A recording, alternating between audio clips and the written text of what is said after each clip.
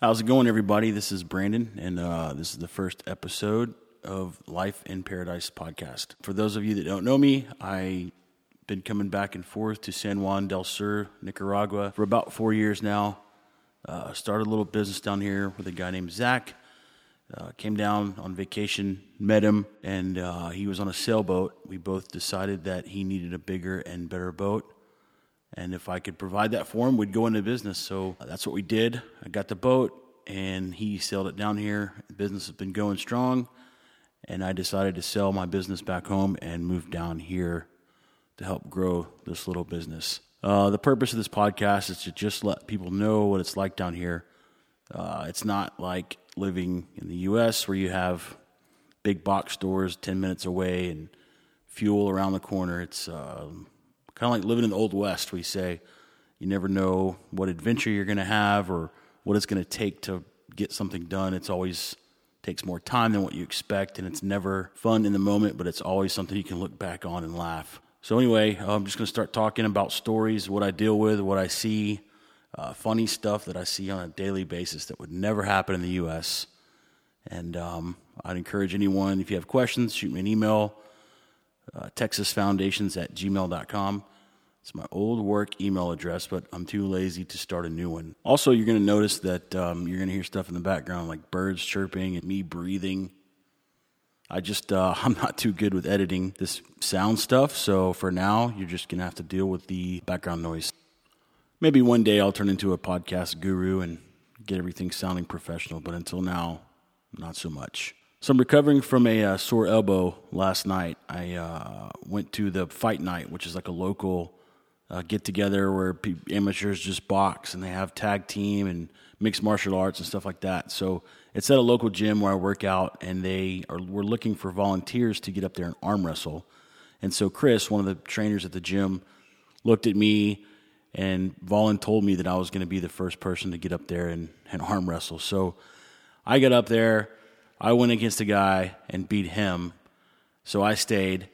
And then a huge Polish guy got up against this black guy who's from the Caribbean coast, who's probably, 5'9", 220, solid muscle. And I had a feeling that it would be me and him at the end of the night arm wrestling for the championship. But the Polish guy got up there and killed the little short black guy. And so I thought, oh, man, there's going to be no way I'm going to be able to beat this guy, because the black guy was like a solid tree trunk. Like, I'm talking solid muscle, short, and like short, stout arms. So I get up there against the Polish guy, and I killed him like in no time flat, just put him down, and I could not figure out what was going on. Well, then, so I won the whole tournament. They give me this bottle of rum. Well, then Sumi, which was a little black guy, he hopped up and said, hey, man, let's just go one-on-one for fun. And I'm thinking, well, he just got beat, but yeah, I'll go for it. So he gets up there, and we lock arms, and he beats me. And so, I don't know, there were people saying that he was cheating. I guess he knows some kind of technique that's against the rules, but I wasn't too worried about it. I offered him the bottle of rum, and he wouldn't take it, so we cracked it open and took a couple shots. But it was fun, but now I'm dealing with a sore elbow and pulled muscle in my back, I think. So it's now Sunday, exactly 1 week after what they call Semana Santa here in Central America. And I think most Latin American countries celebrate the same type thing, but it's basically the week that leads up to Easter Sunday. The entire country pretty much shuts down, and people just party. They party. It puts Mardi Gras to shame. How much these people party, how much they drink, and how wild they get. Like in town, there's a bunch of little gringo-owned businesses, and for those of you that don't know, gringo is just a term for white person down here. So anyway, there's a bunch of gringo-owned businesses, and everyone pretty much shuts them down between Wednesday and Sunday, the Wednesday that leads up to Easter Sunday, even though the town gets flooded with people and people could do all sorts of extra business if they wanted to. It's not worth all the craziness that goes on. The town's infrastructure is set up to have 15,000 residents, and for that week, they say that the population triples or quadruples. So you can imagine the strain it puts on the water system and the internet and the power. Like, it's constantly going out. It takes 45 minutes to get into town because of traffic, where normally it would take about 7 minutes. So people just stay away. I camped out at my house, basically went and bought groceries and provisions to last me from Tuesday through Sunday. And like Saturday night is the worst. Typically that's when people die and stuff just goes terribly wrong. I think there's 13 deaths this year in Nicaragua during the Semana Santa week, which, I don't know, in my opinion, not the best way to celebrate the resurrection of Jesus Christ, but hey, everyone has their own traditions. Luckily this year for Semana Santa at my house, I didn't lose power I can't lose water because I'm on a well, but when the power goes out at my house, I automatically lose water because the water well is electric. So it needs electricity to pump the water up out of the ground. But either way, it was a pretty good one for me this year because we didn't lose power. Now, the 2 days after Semana Santa, so the Monday and Tuesday after Easter, we pretty much had no power from 9 a.m. to like 6 p.m. For 2 days in a row, which means no internet as well. So it's super frustrating, but down here, it's not the end of the world. You don't really have air conditioning in your houses, so you just, it's not like you're sweating, and you typically wouldn't be. You're just sweating like you are normally. And it's not bad. Up here, I have a pretty good breeze, and so I just open up all the doors and windows and let the air come through and read and swim most of the day when there's no power. Now, I know the fact that power sometimes cuts out isn't appealing to a lot of people, and they might think, how do you call that paradise when you don't have power? Well, it is paradise because it's so cheap to live here, and in my opinion and the opinion of others, that outweighs the fact that sometimes you don't have power and sometimes you don't have internet. Just to give people an idea of the cost of living, I'm living in a 2-bedroom, 2.5-bath house with a separate guest quarter. So the main house has got the kitchen, living area, a huge master bath, and a huge back porch. And I have a view of the ocean up on a hill. So I'm not like right on the ocean. I'm about maybe 3 or 4 miles back, but I can see a good chunk of the ocean from my house. There's also a little guest house that's got a full bedroom, full bath. I got a full-time caretaker, day and night, who, they do gardening, they fix things around the house, they clean the pool. Whatever needs to be done, there's always someone around to do it. And there's also a night watchman. So not that you necessarily need someone around at night, but it's a peace of mind. This is a very poor country, so people who are desperate for money see a gringo living on a hill, they're going to watch him, And if you're not careful, if you have a bunch of enemies, then they'll come steal stuff from you. I'm not saying that they will, but I'm saying it's so cheap to have someone around full time that it's not worth the risk. I used to live in town, and when I lived down there, someone broke in and stole some money out of my closet when I was gone. Now, if I'd had what we call a cuidador, which is someone who looks out for your place when you're not around, that wouldn't have happened. So I think the cost for a cuidador is about $250 a month, and so there's a daytime one and a nighttime one. So I'm just renting this out. So the rental agency pays for the daytime cuidador. So they're paying for that. Supposedly, I'm supposed to start paying for the nighttime, but they haven't said anything to me about having to pay for him, which whenever they do, I'll be glad to pay the $200 and whatever a month because it's peace of mind. When I leave my house, I can leave all the doors wide open, leave my computer out, leave everything out, and not have to worry about a thing. Whereas if I didn't have someone around, I'd want to lock everything up, maybe put, the computer in a place that would be inconspicuous to a thief so that if someone did break in, they wouldn't be able to find it. But with someone here 24/7, I'm not worried one bit about that. So anyway, so the cost to live here, my rent is $1,000 per month. That includes both caretakers for now. And also, all my water, includes my internet. The only thing I'm supposed to pay for separately is my power, which I don't use much. I only have an air conditioner in the master bedroom, and I only use it about an hour and a half a day. In the afternoons when it gets really hot, I'll fire it up and hang out in the room if I'm not out and about. The house also has a swimming pool, so it's fully maintained. It's cleaned. I mean, the guy comes and cleans it like every 3 hours. I think sometimes he doesn't have anything to do. So the pool is spotless most of the time. I've had a flat tire, and he's helped me change it. Well, he didn't help me. He just did the whole thing for me. He washes my car. He does my laundry. He cleans the house. I'm sure if I wanted him to cook, he would do that too, although I wouldn't trust their cooking ability. For some reason, down here, they do not know how to cook. They overcook everything, and everything's bland. So Nicaragua is not the place to go if you're like a foodie, unless you want to start a restaurant and blow everyone out of the water, which would not be hard to do.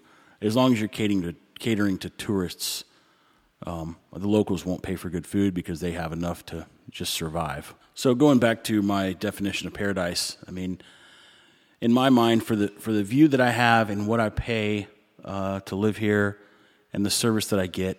Oh yeah, I didn't mention I live on 6.5 acres. It's loaded with fruit trees, mango, jocote, tamarindo, which is all kind of local fruit. He also has a little garden, and Ronnie, the caretaker, manages all that. So, I mean, whenever I'm ready for some mangoes, I say, "Hey, Ronnie, can you grab me some mangoes?" And he'll run out and climb and get me a basket of mangoes if I want. So to me, it's paradise because you get all the benefits of a wealthy person in the States, so to speak, but it doesn't cost much to have it down here. So it's worth it to me for the power to go out and to live on a bumpy dirt road in exchange for all the amenities that you get for your money. But I want to go back and talk about the flat tire situation a little bit. Like I said a few minutes ago, like everything that needs to get done down here can be an adventure. So we were leaving to go to Costa Rica 3:30 in the morning. It was myself and 6 others. We're going to sail on the boat, do some paperwork in Costa Rica for customs. We have to check the boat out of Nicaragua, check it into Costa Rica, and check it out of Costa Rica and back into Nicaragua. Long story, I'm sure I'll talk about it someday, but it has to do with the legalization and the titling of the boat in Nicaragua. It has to leave the country every so many days. But anyway, so we were leaving to go down there, and we had all of us piled up in this little car that I have. It's a Hyundai Galloper, which is about the size of like a Toyota RAV4, maybe a little bigger, but we were just loaded to the gills. 3:30 in the morning, headed to the dock and have a flat tire. We limped the car all the way to the dock, and we pull out in the boat. I call the boat mechanic and I say, "Hey, Rigo, the tire's flat on the Galloper. Can you change it?" And so we get back from Costa Rica 4 days later, and the Galloper's got a new tire on it with the flat one in the back of the vehicle. So that left me with a flat tire that I needed to get fixed so that I would have a spare. So there's like 4 or 5 tire repair guys in town, and sometimes they have tires and sometimes they don't. So there's like no discount tire or anything like that. So I go around to all these different guys, and they say, "No, they don't have one, but I have to go to Rivas, which is the next town about 45 minutes away." So I go to Rivas and stop at the first tire man. He doesn't have it. He points me down the road. And I end up going to 5 different tire guys before I finally found one that had the right size tire that I need. And he didn't have new ones. He just had used ones, and they also had nails in them, which had been plugged. So I found the one with the least amount of nails, take it to a different guy, have him patch it, because the guy that sells tires doesn't install them or fix them. So I take that tire to another guy, have him pull the nails and the plugs out, patch them properly, mount it on my spare, throw the spare back on the car. A week later, have another flat tire. But I'd already gone through the process, so I tackled the learning curve. It didn't take 5 guys. It only took 2. One guy to buy the tire, one guy to fix the tire and mount it on the rim. I think the tire cost me $30, and it cost $4 to have it mounted on the rim. And they don't balance tires here. So however it mounts is how it runs, and if it wobbles, it wears that way. I thought it was pretty funny, but I didn't even ask about balancing. I looked around and saw that they didn't have the tools that it took to do it. I'm sure you could get it done in Managua, but that's 2.5 hours away, and I don't drive that far unless I absolutely have to. Now, don't get me wrong, because it can be frustrating. The last thing you want to do is spend 3 hours of your day getting a tire fixed. But unlike at home, where you're pressed for time and you have to get things done because you have to move on to the next thing, here, it's like you think, well, what else do I have to do? So it takes some time to get out of the mindset. And I'm still working on it. Like, I still put things off because I don't want to spend so much time doing it. But as time goes on, you get a little bit more accustomed to it, and then you kind of tackle the learning curve and you figure out how to get stuff done or who to talk to. That's a big thing. If you don't know, where to start, knowing who to start with is probably your best bet. That takes some time too to figure it out, because part of their culture down here is that if they don't know something, they won't tell you they don't know. They will just lie or make something up and leave it up to you to figure it out. And everyone who's spent time down here will agree with that. And I don't know why that is. It's just part of their culture.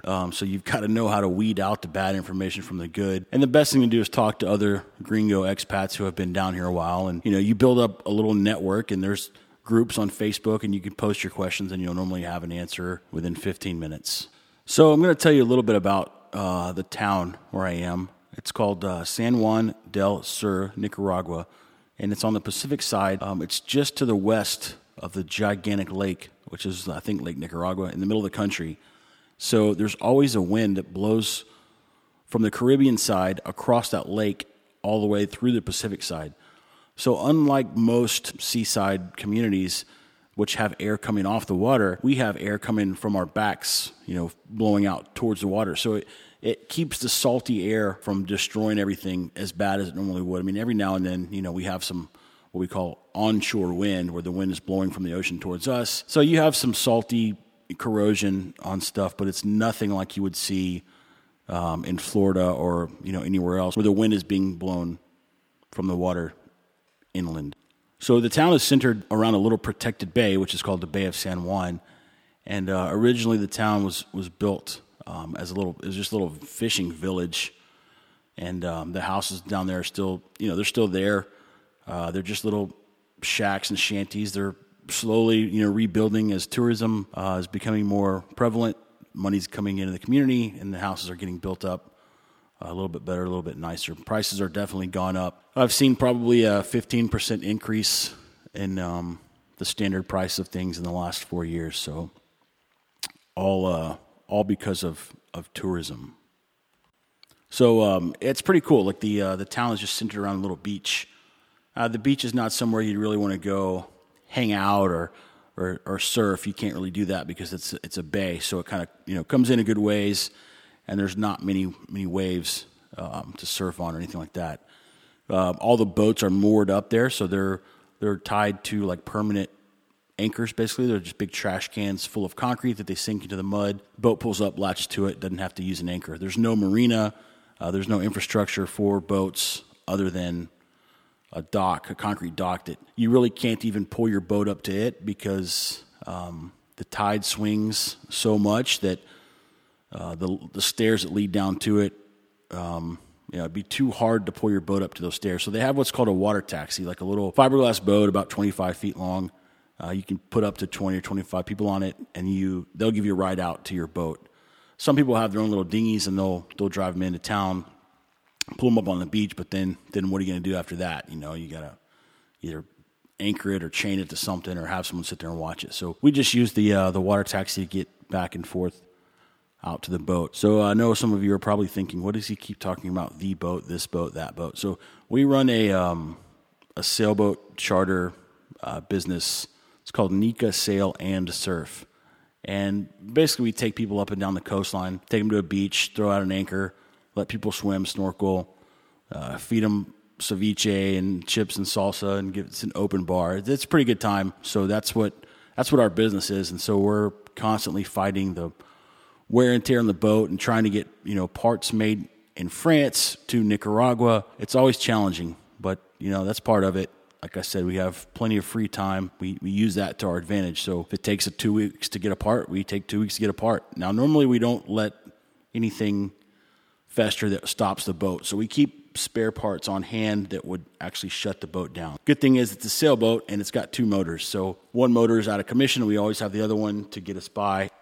And since it's a sailboat, then we always have the sails, which we use the sails most of the time, but you need your motors when you're anchoring and navigating through the bay and around other boats and whatnot. You can't really sail through a barrage of stationary boats. So that's a little bit about us and the business and what we do. I've got so many stories about problems with the boat and how they were dealt with, and I'll touch on all those kind of as the show progresses. But we're getting ready to have to beach the boat. So it's a catamaran, so it allows to be safely put on a beach if you do it right. Basically, when the tide's up, you pull it as far forward as you can right before it starts to touch the ground. You anchor it there, And then as the tide goes out, you end up with the boat on the ground. So sometimes things go wrong with the boat and you have to have it out of the water in order to fix them. Well, for us to properly haul the boat out of the water with a lift, which is what most people do, it's a 12-hour sail to Costa Rica.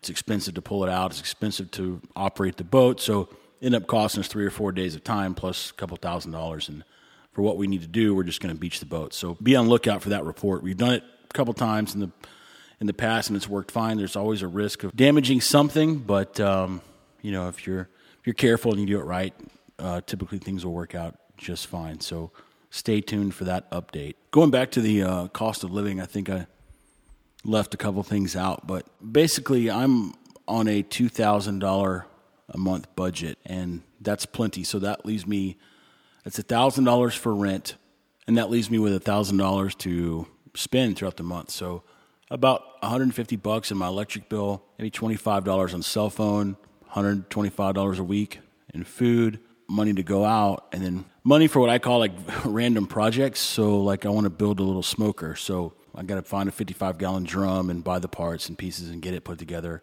I'm also going to have some lounge chairs built. So, basically $2,000 a month is plenty to live on. So if you have a fixed income or of retirement age and you're thinking, I only have $2,000 a month, that's plenty. You'll live like a king, provided you can, pay cash for your car, which, you don't drive that much.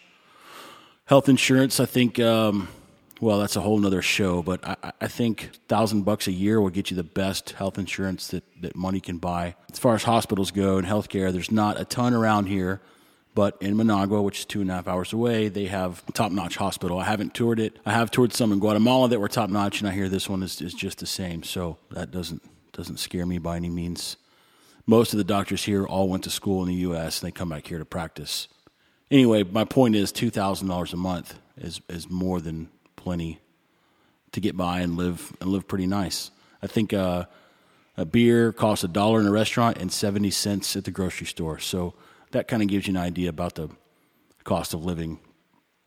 I went to the little market in town the other day, and I got like a pineapple, 2 cucumbers, a bag of cacao beans, a little bag of rosemary, a papaya, 2 avocados, and I think my bill was like $4.50.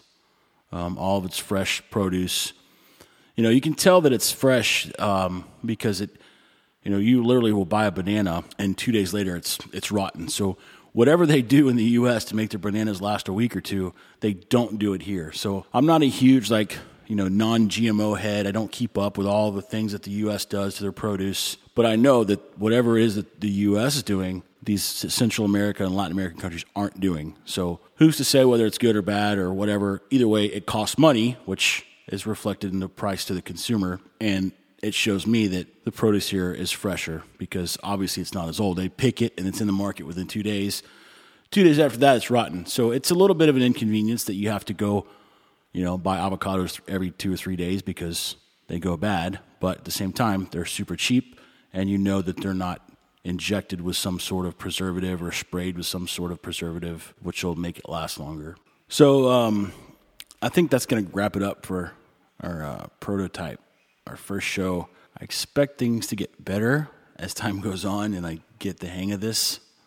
I'm not used to talking to myself, at least being recorded when I talk to myself. The whole point of the show is that I'm going to explain to you what it's like living down here, tell you what's happening in my life, hopefully provide some laughs and some head scratching and provide some insight for those of you that are considering moving down to paradise, whether it's Nicaragua, Guatemala, Spain, whatever, wherever you're thinking about moving, it's completely foreign than what you're used to. So the whole goal of this is to provide you some insight so you can see what it's really like. There are things that are great and there are things that are not so great. So I'm going to try to touch on all of it. And like I said, I'd love to hear questions because I'm afraid I'm going to run out of ideas. All my friends back home tell me that I'll never run out of ideas because it's so different and there's always something to laugh at. But anyway, thanks for listening. Feel free to shoot me some feedback. TexasFoundations@gmail.com. Check out our website, nicasailandsurf.com.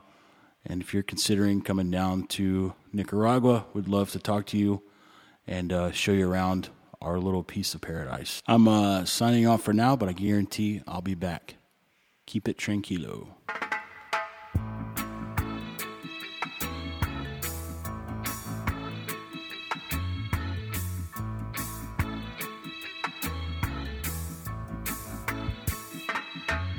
Don't worry about a thing, 'cause every little thing gonna be alright. Singing, don't worry about a thing, 'cause every little thing gonna be alright. Rise up this morning,